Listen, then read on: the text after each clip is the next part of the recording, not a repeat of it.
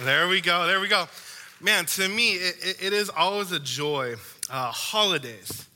Holidays around this time of the year, especially where we get to enjoy seeing family, joy, the holidays, joy just being a part of the moment.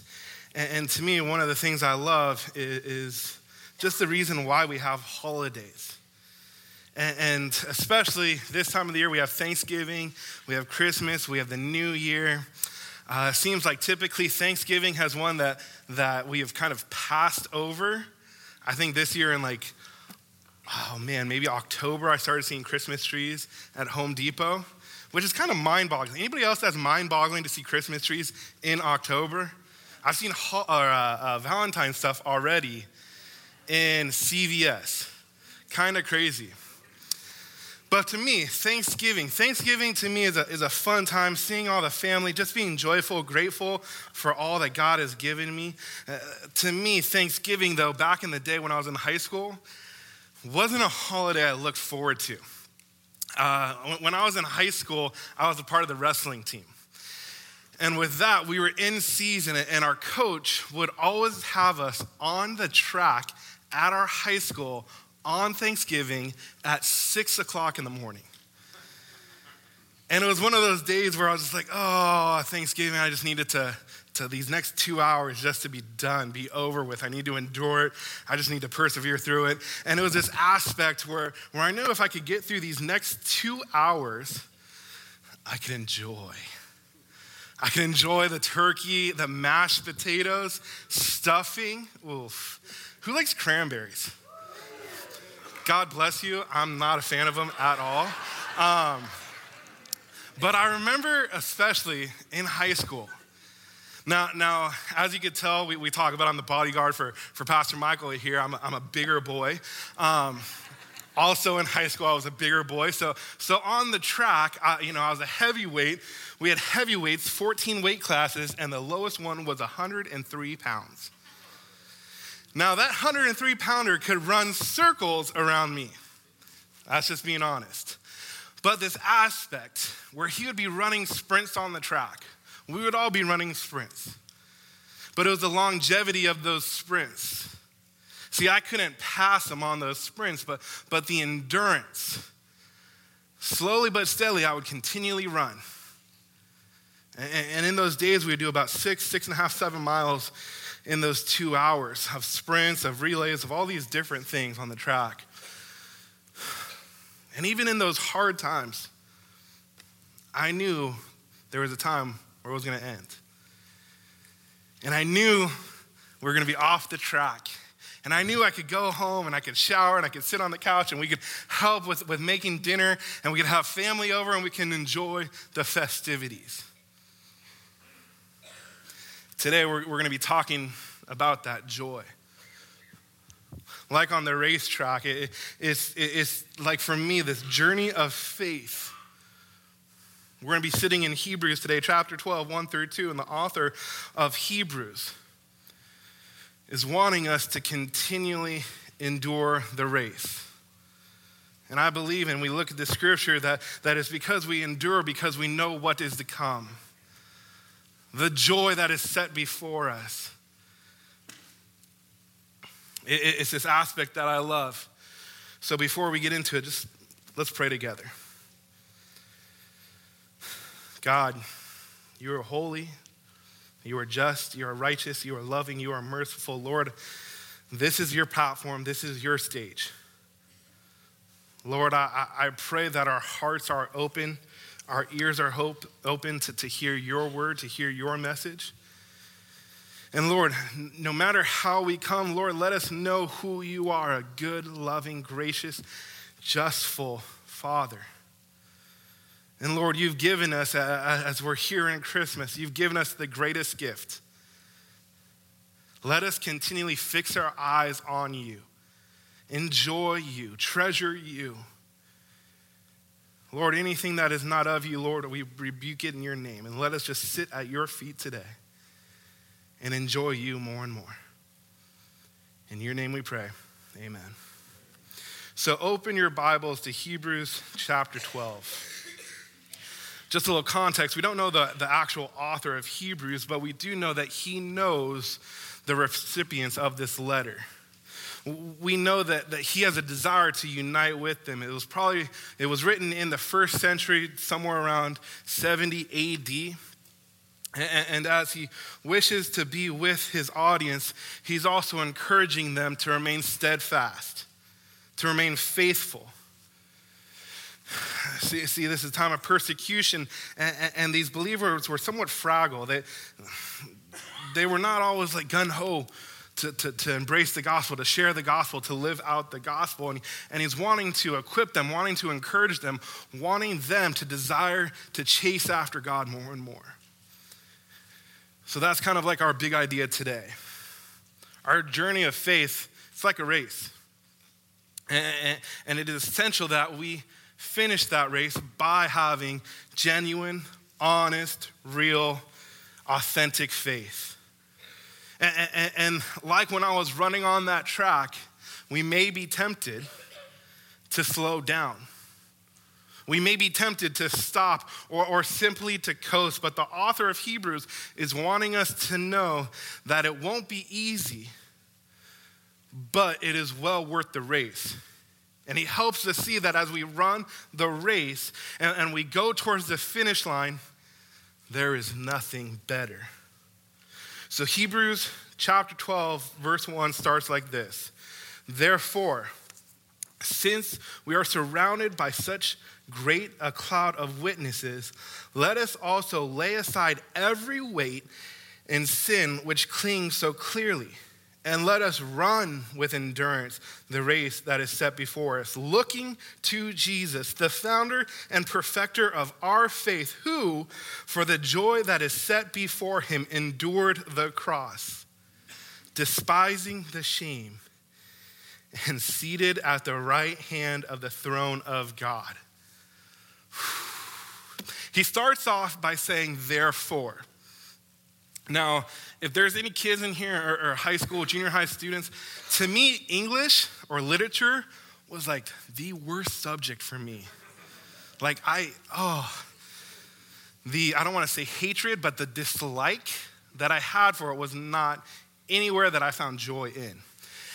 And so if you're in 1st, 2nd, 3rd, 4th, 5th, or 6th, 7th, 8th, or 9th, 10th, or in college, you can still learn. I promise you this. And it's just in this aspect that this word therefore stuck out to me. See, I had a friend that encouraged me, and we meet up for coffee, we hang out, and he was helping me understand more of literature, more of context, sentence structure. And so whenever he says, whenever you see the word therefore, ask the question, why is therefore, therefore? And I was like, hey, that's kind of tricky. Like, that's kind of cool. And it's this aspect where the author is literally pointing back to what he previously stated.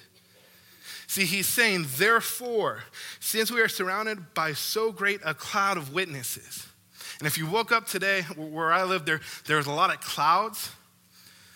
Metaphorically, the author is saying it's this vast amount, a great amount of people, a host of people. And who are these people? They're witnesses. Now, luckily, I have been asked to go to jury duty, but I have never sat on a jury. Hopefully, some of you guys are in the same boat as me. Hopefully, I don't have to sit on a jury, Lord willing. And it's this aspect that these people are witnesses. Now, they're Old Testament witnesses, sharing their testimony. These are not people who are up in the heavens like a stadium looking down at our lives. Because we know those saints, those people that are up in heaven are literally looking right at God, saying, holy, holy, holy. I mean, to me, the joy of being in the presence, the literal presence of God is something that I cannot wait for. And these witnesses are engaged participants who their lives are testimonies. They speak and testify that God keeps his promises, that he will redeem his people, and they need to live by faith. Their life was before Jesus. They're looking towards Jesus. Hebrews is pointing back to what Jesus has done, who he is in the Gospels. The author of Hebrews focuses on current believers learning from those who have gone before them. Not to stop, not to coast in their journey of faith.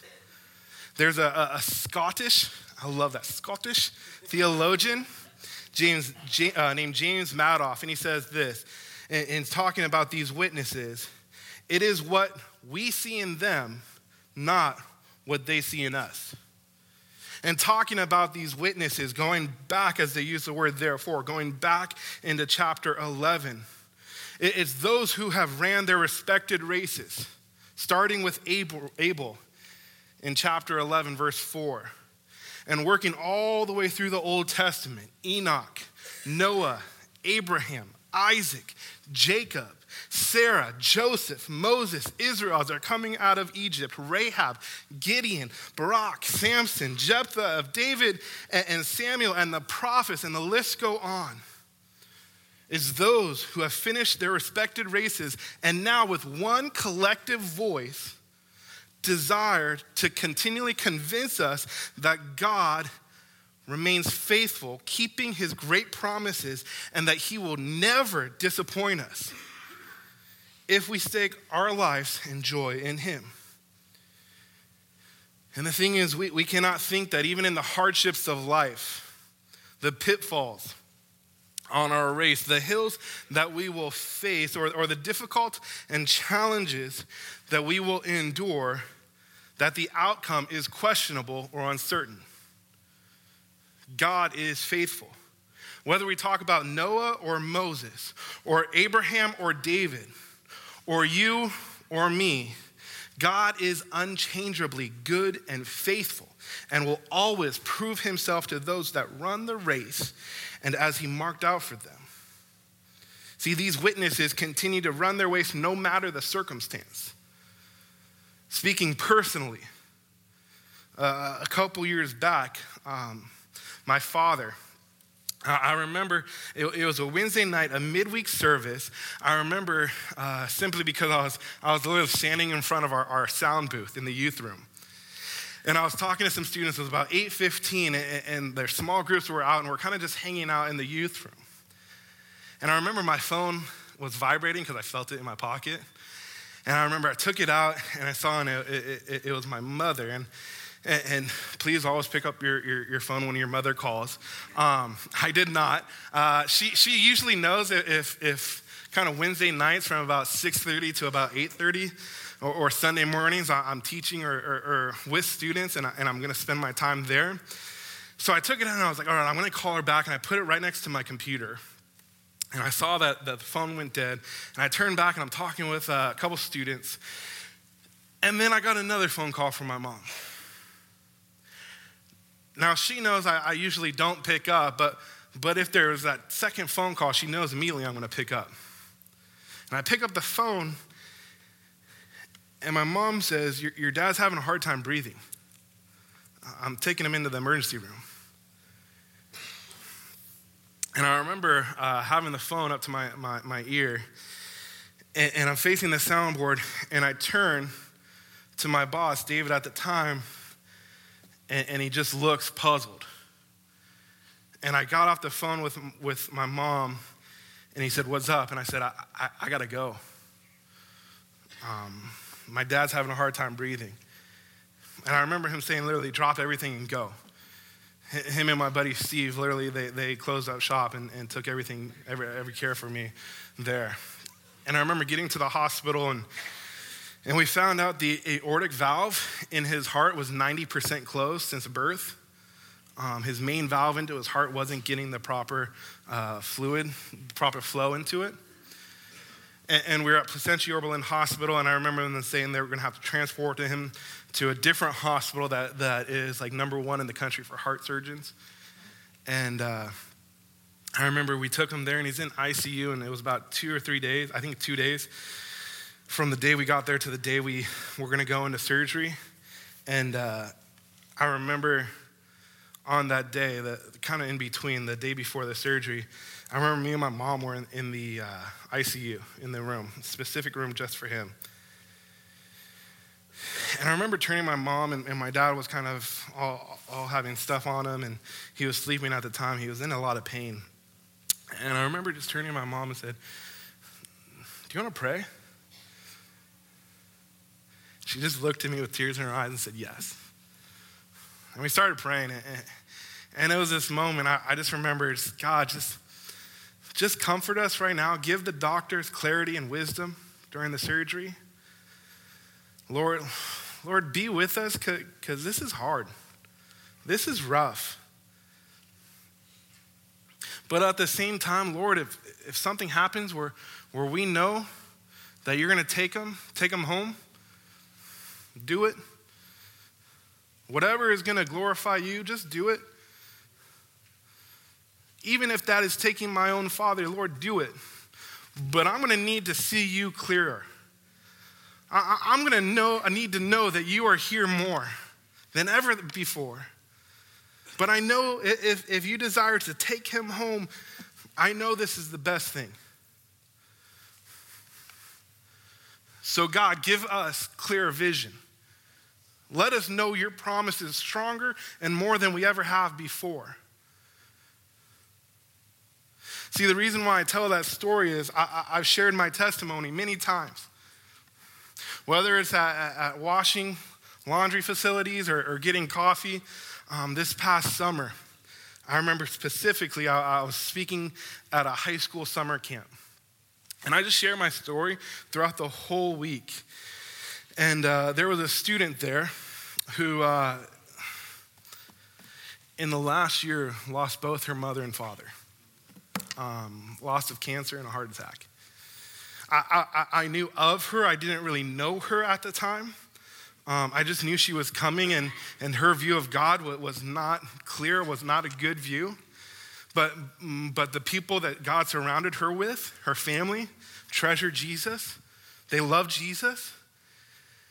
And she came to camp, and I didn't really have any conversations with her at camp, except for at night. She literally only came up to me after I shared my story, after we would talk, and all she would say is, "Thank you."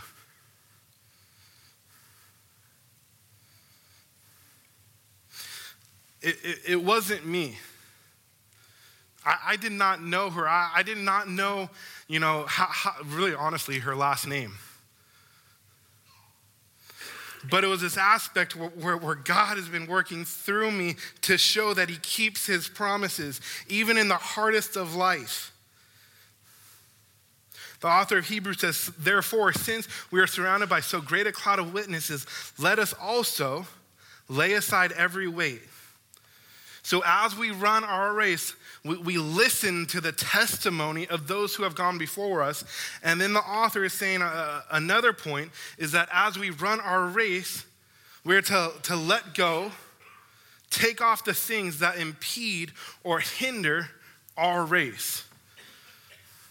So the first thing is literally pointing back to the first section of verse 1, is to listen to the testimony of those that have run before us. The second aspect is that we take off the weights that cling so closely to us.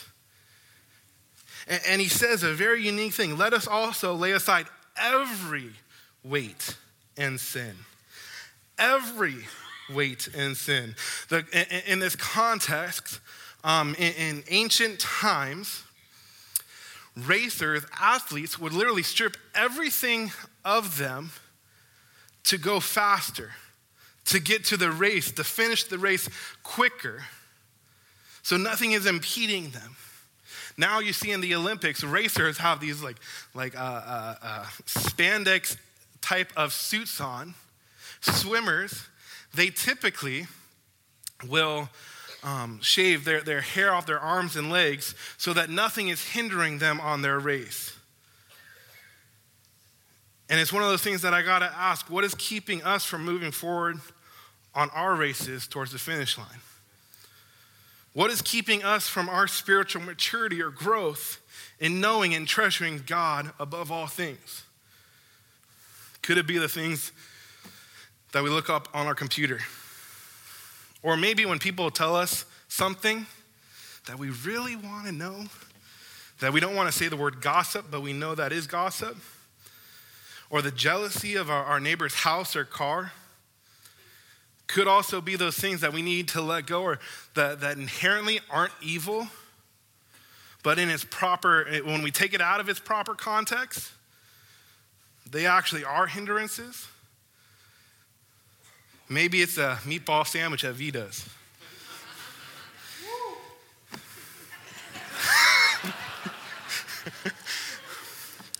Maybe it's the football game after Sunday. See, they're not inherently evil, but they become sinful when they're hindering us, when we put them where God should be in our lives. And you may be asked, Matt, what are these things? I don't know what they are in your life. Some of you guys I've met, some of you guys I haven't. I don't know what's hindering you in your life, but I know what's hindering me in my life. To me, one of the things that I love is actually a hindrance of mine. I love conversations. I love asking questions, learning more. The thing is, though, that sometimes in these conversations, I was literally at Crave Coffee about 2 weeks ago for 3 hours. You know it's bad when the barista's looking at you and she's kind of like, I was like, okay, we'll get another drink. Hey, here's a big tip. But it's this aspect. To me, I love conversations. But sometimes those conversations, they're hindrances. I spend a little too much time there that because I'm talking about God, I'm not actually talking to God. And that to me is, I think sometimes we actually do. I think as someone who vocationally works in ministry, and this is just being honest, I think sometimes we run this, we talk about so much about God that we don't talk to God. It is a very bad thing. To me, that's why I'm trying to portion the conversations I have. I enjoy them, I love them, but I want to put them in proper context because, man, I want to just see more of Jesus. I just want to know more about him. See, when we run our race, we will begin to understand the things that are restraining us, that are holding us back in our race. And to be honest, it won't be easy to lose those hindrances, but it's well valuable. We can't make progress without ridding ourselves of the things that cause us no progress. Remember, this is not a sprint, it's a marathon. So we got to lay aside our weights and continually go to God in those moments, asking him to help us, getting a clear vision of who he is. So we have to take a look at our lives and see what is hindering us in our race. What is keeping us from growing in our pursuit of glorifying God by enjoying him in our lives? Could it be a business associate, a friendship, a relationship? Could it be the internet, professional ambitions? Maybe it's even a genre of music or movie. If we say that nothing is hindering our race in life, I think we actually need to ask, are we running the race? See, the thing is, as we look at these witnesses, we have to understand that even in verse 1, they had hindrances in their life. And it says, continuing on, let us run with endurance the race that is set before us. Remember, this is not a short sprint.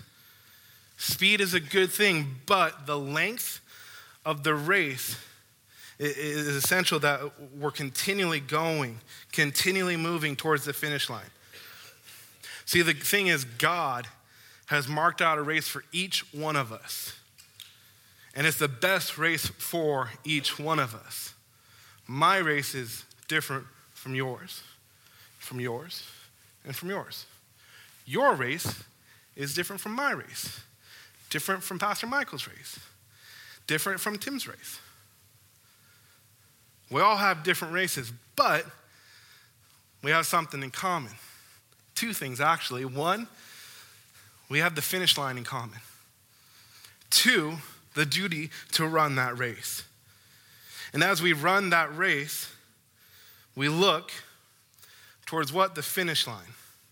And it picks up in chapter 2. So as we listen to the testimony of those who have ran before us, and as we lay aside all the weights, we do a third thing, looking to Jesus, the founder and perfecter of our faith. Look at the words once again, looking to Jesus. The author is telling us to look to Jesus. The author doesn't say to look at the witnesses. He says, listen to their lives. Listen to the testimony that they have done. But look to Jesus. Why? Because he is the greatest of all runners. And don't lose sight of him.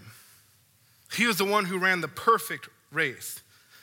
When you translate the word looking in the Greek, it means literally to fix your eyes. Turn your eyes from other things and fix them on something. And like in this race, he's not saying just, hey, fix your eyes once. No, he's saying continually fix your eyes on Jesus. Ask any professional runner. They don't look at the people on the sides. They don't look to the sky. They don't look at the ground. They don't look at their feet. They don't look at the number on their chest. They look towards the goal. The end, the goal that I'm talking about is Christ. I think there's three ways our eyes can come off Jesus. One is that we fix our eyes on the race. And what I mean by that is the issues that we face in life, but not at the end of our life, asking simply, why am I not making the money that I want? Why aren't the relationships that I'm in as satisfying as I want? Why aren't the kids quiet on Sunday afternoon when it is the best time to take a nap? I think another time we simply take our eyes off Jesus is when we're looking at other people beside us that are running theirs, and we start asking the questions, why doesn't my race look like theirs? Or why are they ahead of me? Or why does my race seem harder than theirs? We're concerned about these other things rather than the thing that's right in front of us. I think the third thing that keeps our eyes off Jesus at times is actually ourselves. Asking, man, why am I not praying enough? Why am I not witnessing enough? Why am I not holy enough? I think when we start looking inwards, we're going to be discouraged. We're going to feel guilt. We're going to feel shame. And literally the author's saying, no, don't look at yourself. Don't look at other people. Don't look at the race. Literally look to the finish line. Look at Jesus. And how do we do that? Man, we spend our life looking at him, thinking about him, talking about him, learning about him. Our lives need to be centered on him. Hearing him, singing about him, thinking about him, reading about him, learning about him, rejoicing in him. Why him? Because he ran the race absolutely, completely, totally perfect. He is the model to how we're supposed to run our race. We can't get caught up on witnesses like David and trying to be like David. Because, man, he is a man after God's own heart, but also he's an adulterer. We can't want to say, man, I want to be like Moses. Man, he led Israel out of Egypt. He also killed a guy. See, Jesus is the founder. And when we talk about founder, we talk about forerunner. As others will follow after him on this race. Founder and perfecter are titles of his. He is the ultimate man of faith. And see, if we seek to run our race on this journey of faith, having Jesus be the one we focus our eyes on, not Moses, not David, not the Apostle Paul, who all ran in perfect races. We got to keep our eyes on the one who ran without any misstep. So going back to verse 2, looking to Jesus, we listen to the testimony of the witnesses all throughout chapter 11. We also lay aside any hindrances, any weights, any sins that keep us from running towards him as we look towards him. Why do we do it? Who, for the joy that is set before him, endured the cross, despising the shame, and is seated at the right hand of the throne of God. So as we listen, as we lay aside, as we look, let us be motivated, even in the midst of hard and most difficult of times, for the joy that is to come. That is being in the literal presence of God.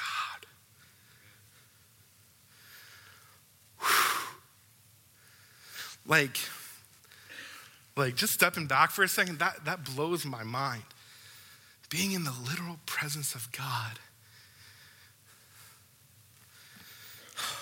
See, Jesus took on the cross for he knew what was before him.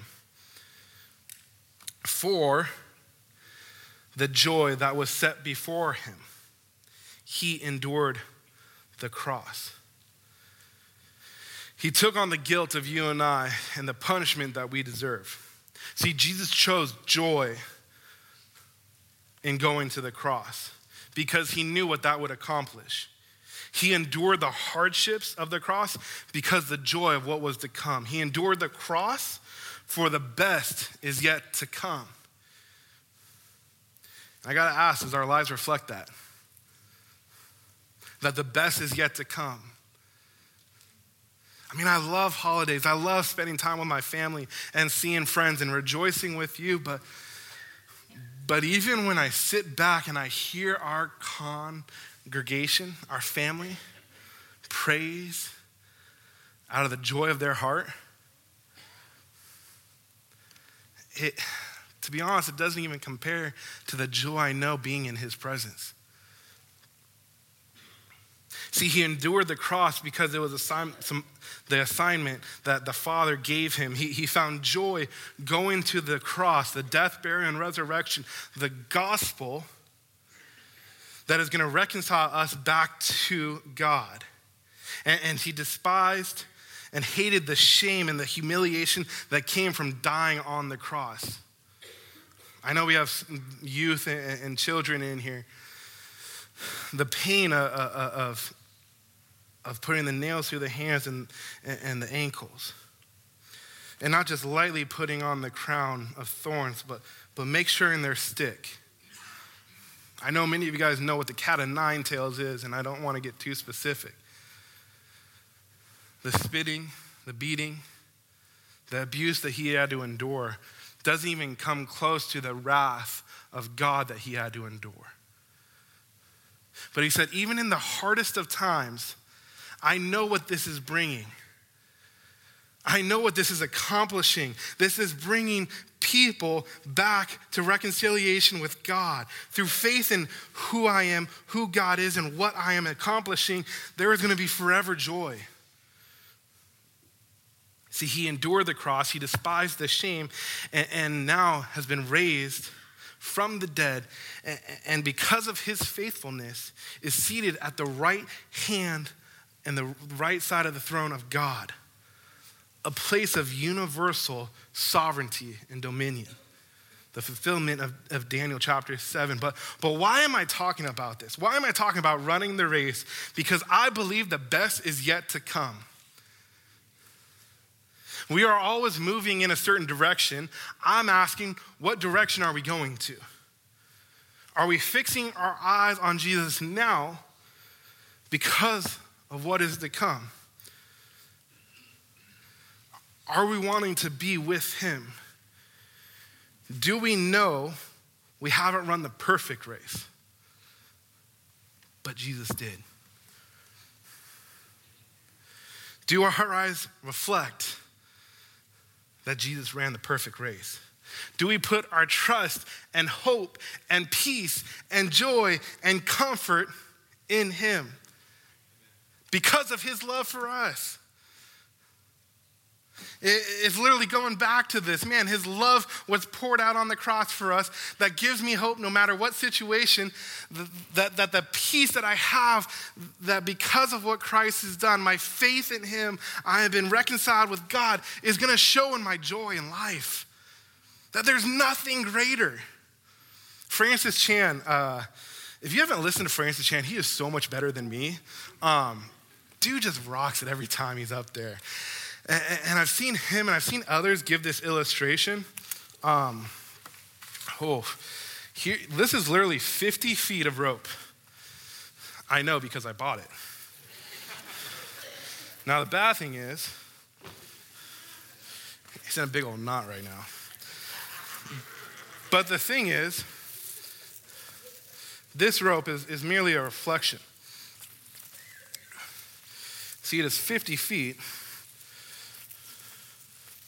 Man, I did not know this 50 feet was that long. This right here. This rope is an example. See this aspect right here? It's painted red. It's to exemplify our life here on earth. A lot of people try to find joy in this red part. I mean, they live for this. They seek money for this. They find their greatest treasure and value in this. Because they know where this red and white part meet, that's the end of this life. See, I know we've all had challenges and difficulties in this red. It's the reason I don't live for this part right here. See, this white part, I wish that I could buy a rope that goes on for eternity. I wish I had money that can buy a rope that goes on for eternity. All of this right here is just an example of spending our greatest joy in the presence of God. Now, I know I've kept it all in a knot. This is one of them. I've been looking forward to this. Pastor Michael, will you come up here for a quick second? Man, how many of you guys have ever wanted to tell your boss to do something?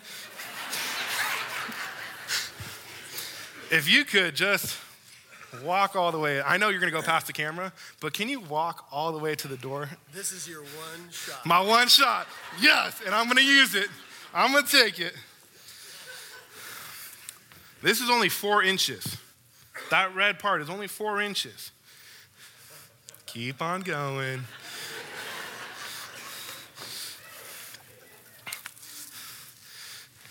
I mean, he is well past the camera. Look, my hand is covering up just the red part. Look how much white there is. And that is not even reflecting eternity. Are we looking at how much time we have in life compared to what is to come? When we live our lives, are we living it for what is to come? Being with and in the presence of God, just him? I think our lives should demand an explanation. Enduring this part of the rope, enduring our lives now for what is to come, the joy of what is to come. If we say that God is the greatest thing in our lives, wouldn't our lives reflect that? That's why I'm so happy. That's why I'm so joyful. Oh, because I can't wait. No more tears, no more crying. No more cancer. No more abusive words or abusive touches. No more cops having to patrol. No more parents having to leave their children or their children having to leave their parents. This is a day that I can't wait for. Oh, the joy. So I want to live in that. I want to just soak that joy in. Because there is nothing greater in life than a relationship with Christ.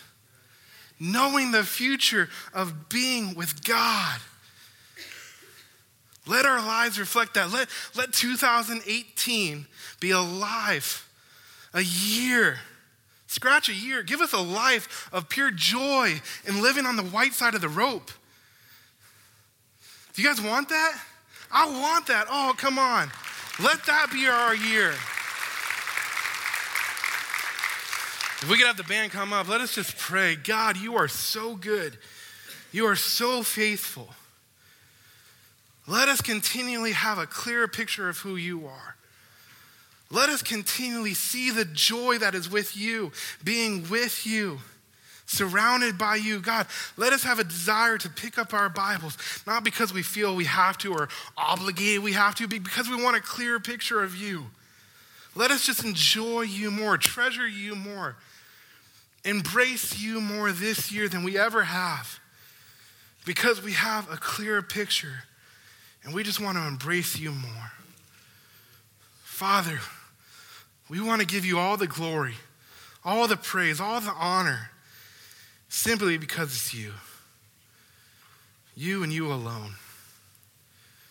We thank you, we thank you, we thank you. In your name we pray. Amen.